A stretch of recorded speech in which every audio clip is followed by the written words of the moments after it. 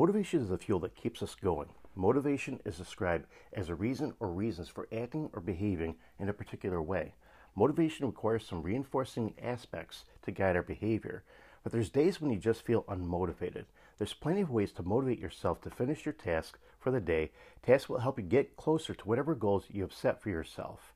Reflect on your achievements when you start running out of ideas or start feeling like you're not making any progress towards your goals. You can look back at your achievements.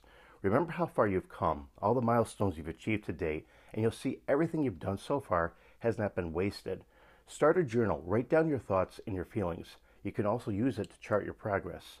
When you have concrete proof in front of you that you've made significant steps towards your goals, you'll feel much better. You'll feel motivated to continue to do your work and improve yourself as well. Learn from others. If you look up to somebody, you can see them as motivation to continue to improve yourself. This is especially true if that somebody has found success in life. You'll learn a lot from them.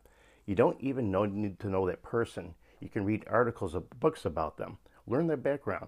Do you have a special story to tell? Let them inspire you. You can also start following them on social media if they're on there.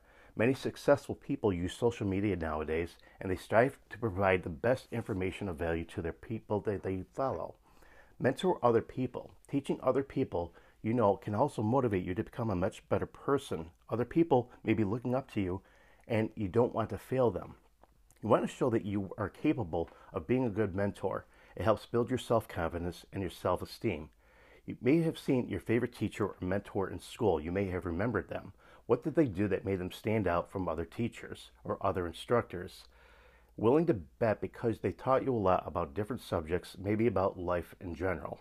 Can you do the same for other people? Show them you generally care for them, and it will motivate them to learn. Their motivation will rub off on you, and it's really a win-win situation. Welcome to the Develop Work Habits podcast. I'm Matt Schmidt. To learn more about how to work smarter through habits, check out our website, developworkhabits.com.